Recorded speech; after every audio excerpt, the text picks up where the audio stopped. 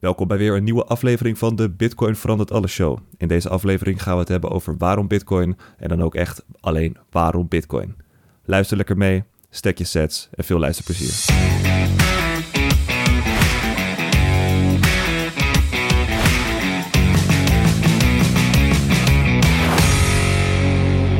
Yes. Waarom Bitcoin en waarom geen shitcoin? Welkom bij weer een nieuwe aflevering. Vandaag gaan we het over een leuk onderwerp hebben wat veel bitcoiners en mensen in de cryptowereld aangaat. We gaan het namelijk hebben over waarom bitcoin de enige cryptovaluta is die ertoe doet in de ogen van vele bitcoiners. En ook zo in de ogen van Aleksanders Svetski, de auteur van het artikel Why Bitcoin, Not Shitcoin. Dit artikel gebruik ik zeg maar als manier om deze podcast in te leiden. Voor bitcoiners is dit een goede reminder om te realiseren waarom we in bitcoin zitten en dan ook alleen waarom in bitcoin. Voor no-coiners, mensen die nog geen bitcoin bezitten, is dit hopelijk een podcast om te realiseren van nou goed, misschien moet ik er toch eens een keer induiken. En hoop ik dat het wat meer duidelijk maakt, omdat het woord crypto en de oneindig veel shitcoins die er op de markt zijn, snap ik dat voor enorm veel verwarring kan zorgen. En ik hoop dat deze podcast daarin wat meer duidelijkheid kan geven. En voor de shitcoiners, de altcoiners onder ons, is dit misschien een realisatiemoment om je keuzes te overwegen. Wel wil ik er even bij zeggen van joh, doe lekker je ding. Als jij Dogecoin wilt houden en daar gelukkig van wordt, dan moet je lekker je ding doen. Maar dit is hoe Aleksanders Svetski en vele bitcoiners er tegenaan kijken. En zo ook ik. Dus vandaar deze podcast. Dus laten we er lekker mee gaan beginnen. Ik zei het net al eventjes, het artikel van Aleksanders Svetski op Bitcoin Magazine, genaamd Why Bitcoin Not Shitcoin, is het artikel wat ik ditmaal gebruik als informatie voor deze podcast. En wat Aleksanders Svetski doet in dit artikel is eigenlijk vanuit 3 verschillende perspectieven uitleggen waarom Bitcoin de betere keuze is en eigenlijk het beste geld ooit is en de betere investering en de betere manier van sparen en in allerlei dat soort opzichten. Dat gaan we doen vanaf een economisch perspectief, van een filosofisch perspectief en zelfs een moralistisch perspectief. Dus er staat ons nog een hoop te wachten. Laten we dan ook meteen beginnen met het economische perspectief. En dit sluit heel erg goed aan op onze vorige podcast, hè, de Bitcoin, waarom is dat het perfecte geld podcast. En hier komt Svetski eigenlijk weer terug van geld, het fenomeen geld is zo'n belangrijk iets voor in de samenleving, omdat het de waarde opslaat van mensen die werken. Geld wordt gebruikt om dingen in te meten, om dingen mee te handelen. Geld kun je zien als een taal. En omdat ons huidige geldsysteem het kapot is Bitcoin hiervoor de oplossing. En omdat de geldmarkt zo'n enorme grote markt is Bitcoin het perfecte geld. En daarbij ook op dit moment een investering wat zo'n rendement kan behalen dat geen enkele investering dit kan evenaren. Omdat geld gewoon hetgeen is wat alles representeert. En daardoor als Bitcoin het grootste geld is, ook daadwerkelijk de beste investering ooit zal zijn. En de reden waarom dit is wat Aleksanders Svetski noemt, is het economische Darwinisme. Hè, de natuurlijke selectie van het geld. Omdat als je kijkt naar de geschiedenis van het geld, is het geld wat het meest schaars is en het meest moeilijk om bij te drukken, moeilijk om bij te maken, waarvan het aanbod eigenlijk onmogelijk is om bij te vergroten. Dat geld op de lange termijn overleeft het. En omdat Bitcoin dus een absoluut schaars goed is, waarvan er maar 21 miljoen van zijn, gaat op de lange termijn alle investeringen genomineerd in de prijs van Bitcoin naar 0. En de reden hiervoor is omdat Bitcoin deze waarde dus perfect kan representeren. Geld is verder ook een essentieel deel van de beschavingen op de wereld. Het geld is een technologie wat tijd en energie op kan slaan en kan uitdrukken. Het is een technologie waarmee je subjectief je bijdrage aan de samenleving kunt waarderen. Hoe Aleksanders Svetski dat mooi schrijft. Geld is een technologie wat ons dus verbindt. Hè. Het kan ons handel laten drijven, zowel door de tijd heen, maar ook nu met het internet overal op de wereld. En daardoor kan je er dus van uitgaan dat het fenomeen, de technologie, geld zal altijd blijven bestaan. Alleen hetgeen wat wij gebruiken als geld, Dat gaat nog wel eens veranderen. Zo zijn we van zout naar goud, naar euro's en nu naar Bitcoin overgestapt. Doordat Bitcoin dus deze waarde perfect kan representeren, is het een betere vorm van geld. En daardoor kan, hoe Aleksanders Svetski het uitlegt, door economische Darwinisme, doordat het beste geld en het meest schaarse geld naarmate de tijd nadert, zal blijven overleven, kun je er dus van uitgaan dat naarmate de tijd nadert, producten uitgedrukt in Bitcoin in waarde zullen dalen. Wat nog maar een heel nieuw goed is. De potentie van Bitcoin is dus echt enorm qua als je het bekijkt als een investering. En de reden hiervoor is dus omdat het een geld is waar nog niet heel veel waarde in zit, vergeleken met bijvoorbeeld de dollar of de euro. Met de dollar of de euro, wat een kapotte vorm van geld is, omdat het ongelimiteerd kan worden bijgedrukt door een centrale autoriteit waar wij niks over te zeggen hebben, zoeken veel mensen een andere manier om hun waarde op te slaan. Dus we krijgen immers geen rente meer op de bank. Door de inflatie wordt onze koopkracht elk jaar minder waard. Onze lonen stijgen minder hard dan dat het aanbod van de euro of dollar stijgt. En daardoor gaan steeds meer mensen op zoek naar alternatieven. Denk bijvoorbeeld aan vastgoed. Dit is ook een groot deel waarom de huizenmarkt nu zo vast zit. Omdat heel veel beleggers hun geld investeren in iets schaars, wat dus vastgoed is. Maar ook aandelen of goud en zilver. Of obligaties, al gaan die ook ondertussen naar de negatieve rente. Of via een beleggingsfonds of een pensioenfonds. Mensen zoeken steeds meer alternatieven om hun geld aan het werk te zetten. Je kan dus eigenlijk zeggen dat om in onze samenleving je koopkracht te bewaren, heb je niet 1, maar 2 banen nodig. 1 om het geld te verdienen en 2 om dat geld te behouden. Je moet immers kennis hebben over de aandelenmarkt, over de vastgoedmarkt. Je moet weten wat ETF's zijn. Om alleen maar je koopkracht te behouden. De vraag naar een vorm van geld wat niet kan worden bijgedrukt en wat dus een betere vorm van geld is, omdat daarbij je waarde kan je behouden. De vraag naar zo'n geld is dus echt enorm. Met de opkomst van Bitcoin, die deze functie van waardeopslag zeg maar perfect uitvoert, vermindert dat de vraag naar al die alternatieven. Die überhaupt zijn gedaan, die beleggingen, uit nood om hun koopkracht te bewaren. Bitcoin zorgt ervoor dat iedereen dus zo risicoloos mogelijk waarde op kan slaan. Want met beleggingen zoals in vastgoed of in aandelen, daar gaan altijd risico's in gepaard. En het sparen in geld hoort risicoloos te zijn. En omdat de regels van Bitcoin vaststaan, de 21 miljoen kan niet worden veranderd.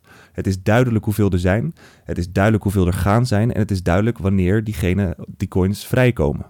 Hierdoor kan iedereen zijn waarde dus opslaan. Ongeacht of je nou rijk, arm of links of rechts of whatever bent. Iedereen op de wereld die een internetverbinding heeft, kan vanaf nu waarde opslaan. En juist dat, het behouden van je koopkracht, wordt steeds belangrijker. Naarmate de tijd nadert en steeds meer mensen zich gaan realiseren dat de inflatie hier steeds groter gaat worden en dat het probleem van ons kapotte geld echt heel groot is, gaan mensen steeds meer op zoek naar oplossingen. Oplossingen om hun waarde in op te slaan. En hoe Svetski dit uitlegt door het economisch Darwinisme, waar ik het net al eventjes over had. Het meest schaarse goed slaat het beste waarde op. En omdat Bitcoin het meest absoluut schaarse goed is, is dit de beste manier om waarde in op te slaan. Doe je dit dus bijvoorbeeld op een andere manier, bijvoorbeeld of in zilver of in goud of in iets minder schaars, zal naarmate de tijd nadert de waarde van jouw investering in het andere goed, als je dat vergelijkt met Bitcoin, dus in waarde dalen. En hier komen we ook bij het probleem van de altcoins. Kijk, altcoins is bekend, daar staat een team achter. Daar heb je een website, daar heb je een team van hier staan wij voor en dit doet onze munt. En bij Ethereum is het niet eens bekend hoeveel Ethereum coins er de komende jaren nog bij gaan komen. Het aanbod is niet eens bekend. Doordat Bitcoin het enige investering is waarbij de spelregels zijn bepaald en niemand dat meer kan veranderen, ter vergelijking met alle andere altcoins, waarbij dat wel kan, omdat het gewoon gecentraliseerd is en niet zo decentraal is als Bitcoin, zullen die altcoins nooit de functie van waardeopslag beter doen dan Bitcoin. En daardoor zal Bitcoin in vergelijking met die altcoins harder stijgen, waardoor de waarde van die altcoins uitgedrukt in Bitcoin minder hard zal stijgen. En dan hebben we het hier wel over een termijn van een jaar of 10 of een jaar of 20. Tuurlijk, je shitcoin, omdat het nog maar een hele kleine coin is, kan harder pumpen op de korte termijn dan Bitcoin. Maar we hebben het hier over een veilige manier om waarde in op te slaan. En we hebben het hier niet om een of andere scam te promoten, waarbij, weet ik veel, de bedenkers en de houders van die munten opeens rijk zijn. Investeren en sparen gaat gepaard met risico. En omdat het verhouding tussen het sparen en risico van Bitcoin is gewoon zo waanzinnig goed. En hier komen we zo meteen bij door het netwerkeffect in vergelijking met de altcoins. Is gewoon bizar. En daardoor is voor 95% van de mensen die willen beginnen met crypto echt het allerbeste om gewoon Bitcoin te kopen, hun woorden op te schrijven en er verder niet meer naar om te kijken. Het laatste deel over het economische perspectief, voordat we gaan beginnen aan het netwerkeffect en de filosofische en de moralistische kant. Geld vanuit een evolutionair perspectief wint dus het meest schaarse goed. Doordat Bitcoin het meest absoluut schaarse goed is wat de wereld ooit heeft gezien, zal het ook winnen. Je kan dus daarom Bitcoin zien als een zwart gat wat elke andere investering in Bitcoin-waarde zal doen dalen, omdat het deel van je investering minder hard zal stijgen dan Bitcoin.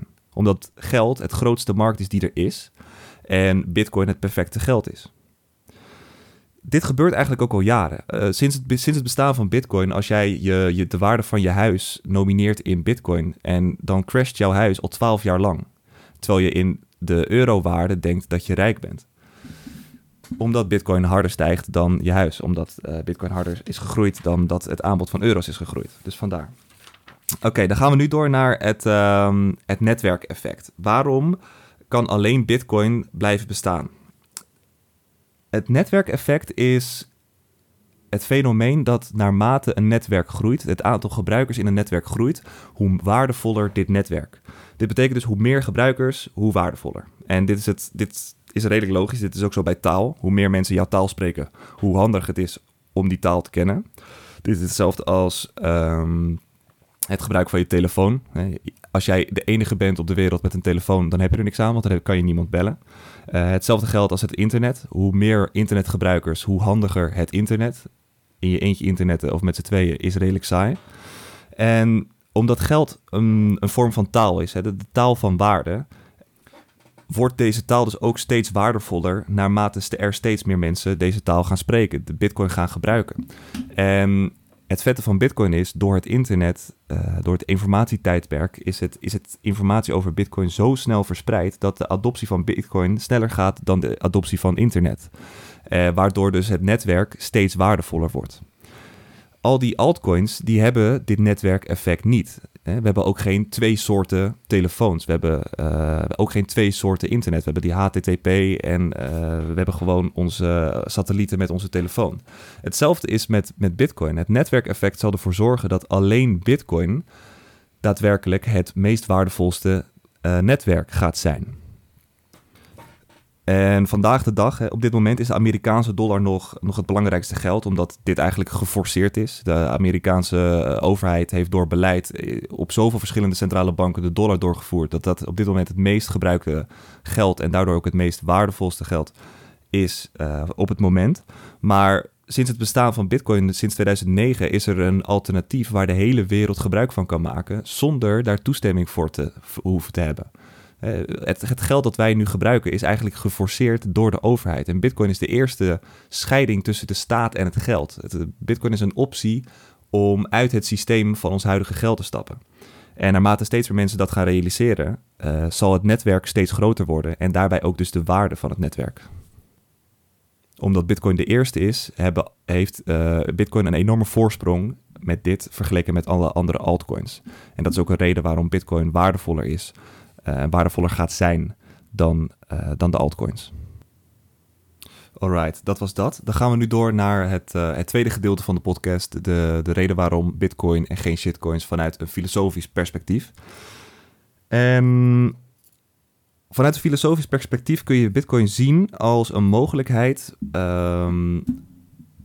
Bitcoin geeft ons de mogelijkheid om over te stappen van heersers naar regels. in plaats van dat we dus een geld hebben wat wordt beheerd door een centrale autoriteit die zelf de regels bepaalt, geeft Bitcoin ons de mogelijkheid om ons aan te sluiten in een netwerk waarbij de regels al vaststaan.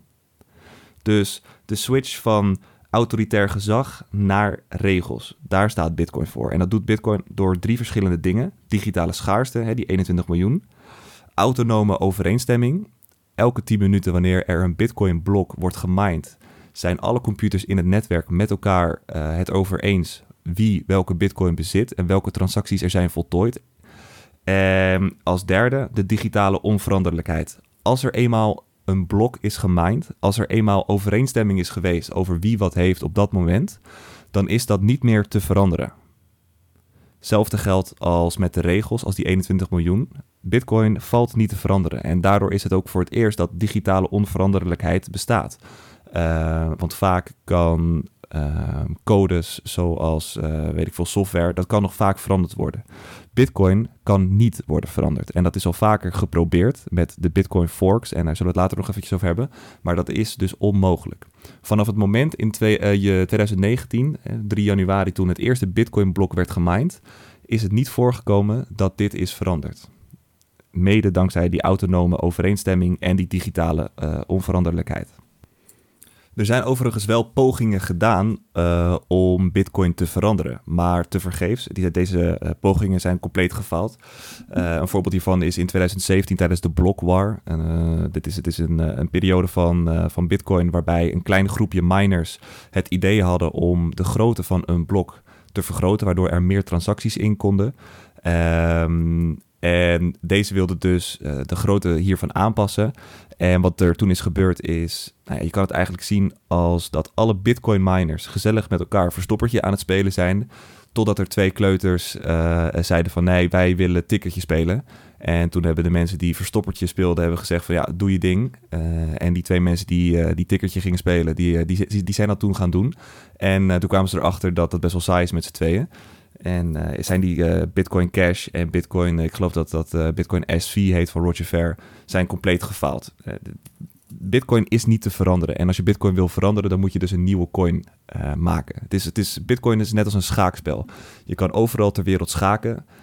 Maar wanneer jij je persoonlijk voor jou de eigen regels aanpast, dan wil niemand meer met jou spelen. Als jij zegt, ja, mijn koning mag wel 5 stappen zetten, dan zegt iedereen waarmee jij speelt, van ja, we spelen of via de normale schaakregels of we spelen niet. Hetzelfde geldt voor Bitcoin. Bitcoin is onveranderlijk. Je past je aan het Bitcoin-netwerk of je doet niet mee. En Bitcoin is ook de enige cryptovaluta waarbij je voor minder dan $100 de hele geschiedenis van het Bitcoin-netwerk kunt downloaden. En dit kun je dus zien als een punt van waarheid in het netwerk. Als jij de complete geschiedenis van alle Bitcoin-bloks hebt gedownload en hebt zelf gecontroleerd, dan heb jij dus de complete historie vanaf 2009 tot nu heb je dan in je handen. Dit is niet mogelijk bij een Ethereum of bij een andere coin. Dus de echte waarheid van Bitcoin is voor elke Bitcoiner mogelijk om te achterhalen. En het is niet mogelijk bij andere altcoins. Dus ook dit is een punt weer waarbij decentralisatie zo'n belangrijk punt is. En wat bijvoorbeeld Ethereum gewoon totaal niet heeft. Decentralisatie zorgt er ook voor dat Bitcoin resistent is tegen censuur. De reden hiervoor is omdat om inspraak te hebben in het Bitcoin-netwerk, daarvoor hoef je niet de baas zijn van een groot bedrijf of de koning van een land of Bill Gates heten. Nee, het enige wat je moet doen om inspraak te hebben in het Bitcoin-netwerk is dat je energie moet leveren. En hoe dat gebeurt is, Bitcoin zet opgewekte energie om in een monetaire energie. Dit gaat via computers die het netwerk constant beveiligen door constant te gokken naar een antwoord op een wiskundige som. En de moeilijkheidsgraad van deze som wordt bepaald door de computerkracht in het netwerk. Dus naarmate hoe meer computers er in het netwerk zijn, hoe moeilijker de wiskundige som en hoe moeilijker het is om het juiste antwoord te gokken en om dus inspraak te hebben. Het ding alleen is dat het Bitcoin-netwerk dusdanig hard is gegroeid dat er op dit moment niemand meer zoveel geld kan bezitten om een meerderheid van het netwerk in handen te hebben. Bitcoin is dusdanig decentraal geworden en er zit zoveel rekenkracht in het netwerk dat het compleet onmogelijk is om 51% van de rekenkracht in het netwerk te bezitten. Het is simpelweg niet mogelijk. Zelfs niet met quantumcomputers of als je bizar veel chips hebt of als je heel veel geld hebt of als landen gaan samenwerken. Het rekenkracht in het Bitcoin-netwerk is daarvoor te groot en daarvoor te decentraal. En ook dit weer is een argument tegen altcoins die echt een stuk minder decentraal zijn en een stuk minder groot netwerk hebben. En mochten ze proof of work hebben, dat ze dus computerkracht nodig hebben om het Bitcoin of het netwerk te beveiligen. Dit is nooit zo groot als bij Bitcoin. Dus bij deze andere coins is het dus wel nog mogelijk, vaak, om 51% van het netwerk te bezitten en dus de regels van het netwerk te veranderen. Dit is bij Bitcoin niet mogelijk. Omdat je dus de Bitcoin-regels niet kunt veranderen, kun je vanuit een filosofisch perspectief Bitcoin zien niet als een democratisch netwerk, maar meer als een anarchistisch netwerk, als een wetteloos netwerk. De wetten zijn niet meer te veranderen, waardoor de wetten een feit zijn geworden. Elke individu in het netwerk staat volledig in zijn eigen keuze om deel te nemen aan het netwerk. Maar als je deelneemt aan het netwerk, dan hou je je ook aan de regels van het netwerk. Je kan Bitcoin niet veranderen en daardoor verandert Bitcoin jou. Het mooie van Bitcoin is dus dat je bent niet geforceerd om deel te nemen aan dit netwerk. Niemand forceert je. Maar als je eraan toegeeft en je koopt Bitcoin en je bezit Bitcoin, dan geef je dus toe dat er elke 10 minuten, elk blok, er een blok van waarheid aan de geschiedenis van het netwerk van Bitcoin wordt toegevoegd, waar je het ook mee eens bent. En mijn keuze om Bitcoins te kopen heeft verder ook helemaal geen gevolgen voor een ander. Als jij je eigen shitcoin wil maken of in een andere coin wil investeren of de Bitcoin-regels wil kopiëren, maar iets wil veranderen en daardoor met een klein groepje iets anders wil gaan doen, prima. Maar het Bitcoin-netwerk gaat door. Elke 10 minuten, als er een nieuw blok komt, gaat het Bitcoin-netwerk door. Bitcoin geeft geen fok om andere mensen die niet in het netwerk willen zijn. Het maakt Bitcoin niet uit of je het nou koopt, houdt, uitgeeft, naar iemand verstuurt of het ontvangt. Bitcoin is er en het is aan jou wat je ermee doet. Alleen het is wel een feit, als je er wat mee doet, dan hou je je aan de regels van het netwerk. En dit is in complete tegenstelling met het huidige systeem van overheden en centrale banken die juist ons forceren hun geld, wat in hun handen is, te gebruiken. Als hun geld zo goed was, waarom zijn alle wetten nodig rondom de betalingen van olie met de petrodollar? En waarom is het voor hun geen probleem om ongelimiteerde hoeveelheden geld bij te printen en bij het aanbod toe te voegen? Terwijl als ik een briefje van 50 namaak en daar ergens mee wil betalen, dan moet ik de gevangenis in. En als ik daar niet aan meewerk, dan zit ik nog in grotere problemen. Waarom betalen we eigenlijk belastingen als er gewoon geld kan worden bijgedrukt? En dat is het mooie van Bitcoin. Bitcoin is het aan het winnen van de dollar en de euro. Niet door geweld, maar door natuurlijke selectie. Mensen die er bewust voor kiezen om aan dit netwerk zich aan de regels aan het netwerk te houden. En elke keer wanneer iemand beslist van oké, mijn euro's ga ik omzetten in Bitcoin, dan zuigt dat eigenlijk de zuurstof uit de ruimte van alle overheden die op dit moment neppapier als geld gebruiken. En dat naarmate de tijd nadert, vanaf het bestaan van Bitcoin 12 jaar geleden, toen de Bitcoinwaarde van $0 naar nu ondertussen $40.000 is gestegen, elke nationale munt is daardoor in Bitcoinwaarde 99% gedaald.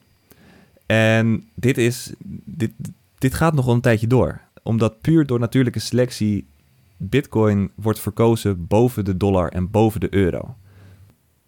En in tegenstelling tot alle andere altcoins is er geen hoofd van de draak die je kan afsnijden om Bitcoin te vermoorden. Omdat Het is zo decentraal. Geen enkele overheid kan degene achter Bitcoin, Satoshi Nakamoto, achterhalen. Hij is verdwenen al 12 jaar geleden. En mocht je Bitcoin willen verbieden, dan had dat in de eerste 3 maanden gemoeten, toen het netwerk nog maar uit een aantal computers stond. Het is op dit moment zo ver en het netwerk is zo groot dat Bitcoin onmogelijk is om te stoppen. Er is geen uitknop. Het internet moet worden uitgeschakeld en zelfs dat is onmogelijk. Dus zodra je dat weet en zodra je weet dat Bitcoin hier is om te blijven, kun je ook in een kader gaan denken van wat voor filosofische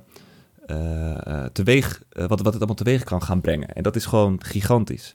En daardoor is Satoshi Nakamoto, die gaat de geschiedenis in als een van de belangrijkste mensen, naar mijn mening, ooit.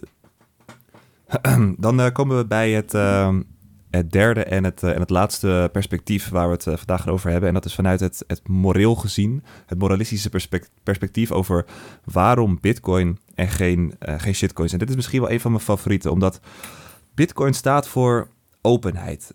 En daardoor wordt het ook heel erg gehaat door centrale banken en overheden en allerlei andere bureaucraten, omdat het staat voor openheid voor iedereen. En iedereen kan er aan meedoen wanneer hij dat wil en iedereen kan er ook weer uit wanneer hij dat wil. En dat is niet zo bij ons huidige geldsysteem.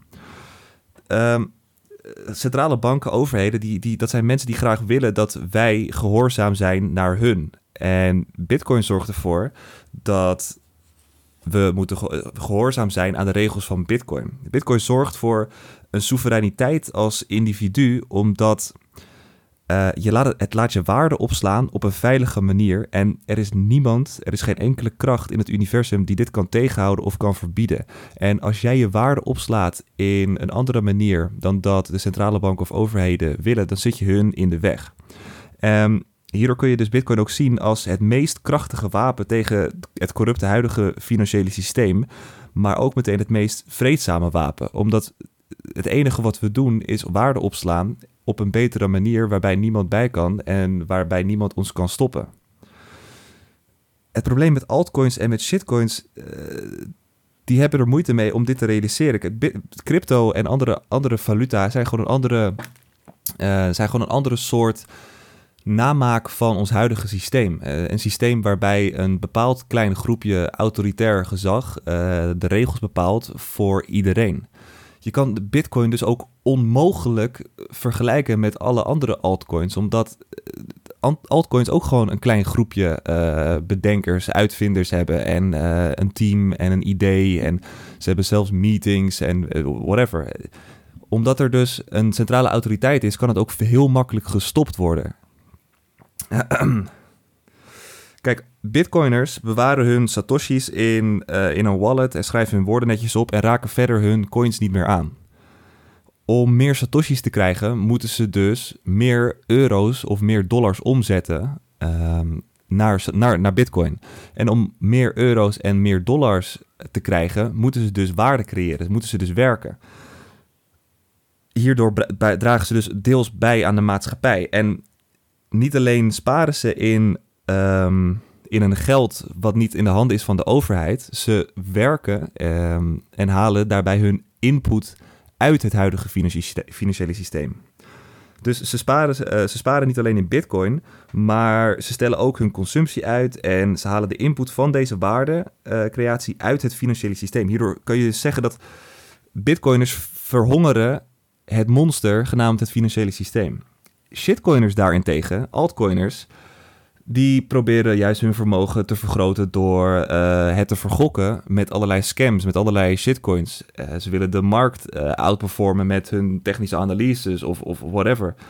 Dus in plaats van dat shitcoiners nuttige dingen doen en waarde creëren en daardoor euro's omzetten in Bitcoin en elke maand een waarde omzetten in iets schaars, proberen ze rijk te worden binnen een korte tijd om via allerlei scams andere mensen rijk te maken. En hierdoor voegen ze dus niet toe en zijn dus eigenlijk moreel gezien nutteloos. En dat is wat grof gezegd van Aleksanders Svetski, maar het is wel een hele interessante manier om er naar te kijken.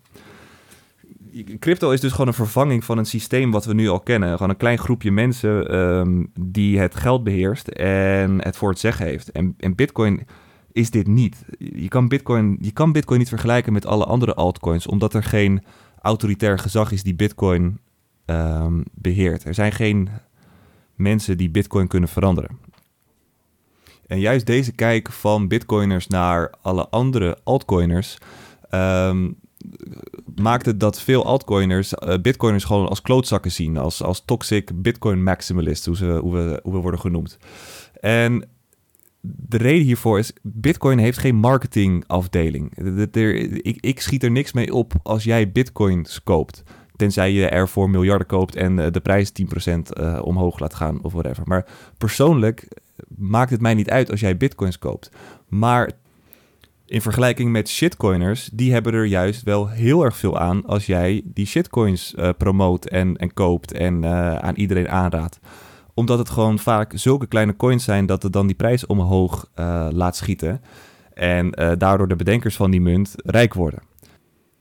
De reden waarom bitcoiners dan ook zo fel zijn tegenover die shitcoiners is omdat op een individueel niveau bitcoiners er niks mee opschieten als een vriend of vriendin bitcoins koopt. Maar een shitcoiner heeft er sneller wat aan. En daardoor zijn die bitcoiners zo fel tegenover die shitcoiners, omdat je iemand gewoon op het verkeerde pad laat gaan. Alright. Tot slot. Bitcoin is iets nieuws en het is iets compleet unieks wat we nog nooit eerder hebben gezien, zoals we deze podcast hebben besproken. Wat we ook hebben besproken is dat bitcoiners individueel er niks mee opschieten als andere mensen bitcoins kopen. Dus maak voor jezelf de keuze. Ik ben hier niet het marketingteam van Bitcoin aan het zijn. Ik wil graag dat mensen voor jezelf de keuze maken van, wil ik in Bitcoin zitten of in shitcoin? En als je nog in geen van beide zit, maak dan de juiste keuze. Nogmaals, doe je ding. Mij heb je er niet mee als je het niet doet. Maar ik vind het leuk om te horen als mensen de juiste keuze maken en zich erin verdiepen. Dankjewel voor het luisteren en graag tot de volgende aflevering. Dag.